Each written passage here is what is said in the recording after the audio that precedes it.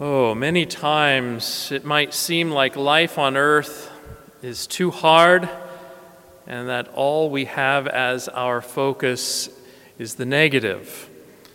This world is fallen. It's filled with obstacles. There are so many threats to justice, peace, and true happiness. People are hurting, hungry, and in need. Even reading the Bible points this direction if you read books like Job, who calls it continuous warfare, or St. Paul, who refers to his suffering as he proclaims the gospel of Christ. As a result, the life of every Christian here on earth is a hard battle to stay faithful to Christ and to help others to do the same. Because of this battle between good and evil, the church on earth is often called the church militant. Even though this sounds a bit warlike, it might be off-putting when we desire peace. The church never shies away from phrases or titles like this. The Second Vatican Council called our attention to the powers of darkness and the monumental struggle with these powers, a struggle that has been experienced from the very origins of the world. The conflict within which we are caught and obliged to wrestle constantly in order to cling to the good. Sometimes this tension between good and evil is overwhelming, exhausting, and even depressing, which is precisely why the Church offers us the solemnity of All Saints. We lift our focus to heaven with great joy. We don't focus exclusively on the negative, but on the positive in which we place our hope.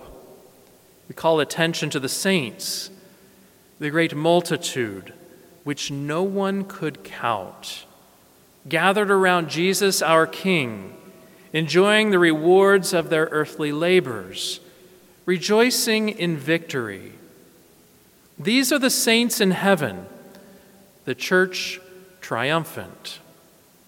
People just like us, from every age and place and walk of life, people who survived times of great distress, as St. John reminds us. This celebration should lift us up, motivate us, and give us great hope in eternal life. Looking at the saints reminds us that in the end, Christ is always victorious, that the gates of hell cannot resist the power of God's grace. The Church began celebrating this solemnity of all saints in Rome in the year 609. At that time, one of the older residential areas of the city was located near the huge Roman temple called the Pantheon. It had been built 4 centuries earlier by the Emperor Hadrian. Inside were huge statues of all the pagan gods. The temple was abandoned when the Roman Empire became Christian, but an evil presence from the pagan influence was still detected by the neighbors. Pope Boniface IV got creative with this formerly pagan structure. Rather than knocking it down, he decided to exorcise the demons from it and reconsecrate it as a Christian church, dedicated to all the Roman martyrs and to Mary, the Queen of all saints and martyrs. This memorial became so popular that Pope Gregory III extended its celebration to the whole church. All Saints' Day was born. It's an everlasting reminder that the powers of evil are no match for the power of Christ. Today, we feel the presence and inspiration of the saints with this dedicated feast day, with statues and holy cards and other feasts to elevate our hearts and minds, with patrons of our parish churches, and with our very own personal saints that we chose at confirmation.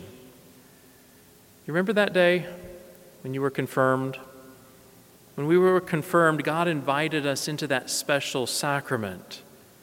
And in response, we promised God that we would do our very best to take responsibility for our faith, to be his faithful disciples and soldiers, to do our part to become saints.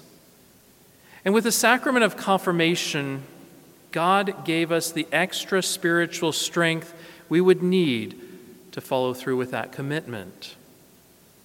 At that time, we chose a confirmation name, the name of a special saint with whom we felt a particularly close connection, our inspiration, our heavenly patron, our protector and advocate, like a close older brother or sister in the faith.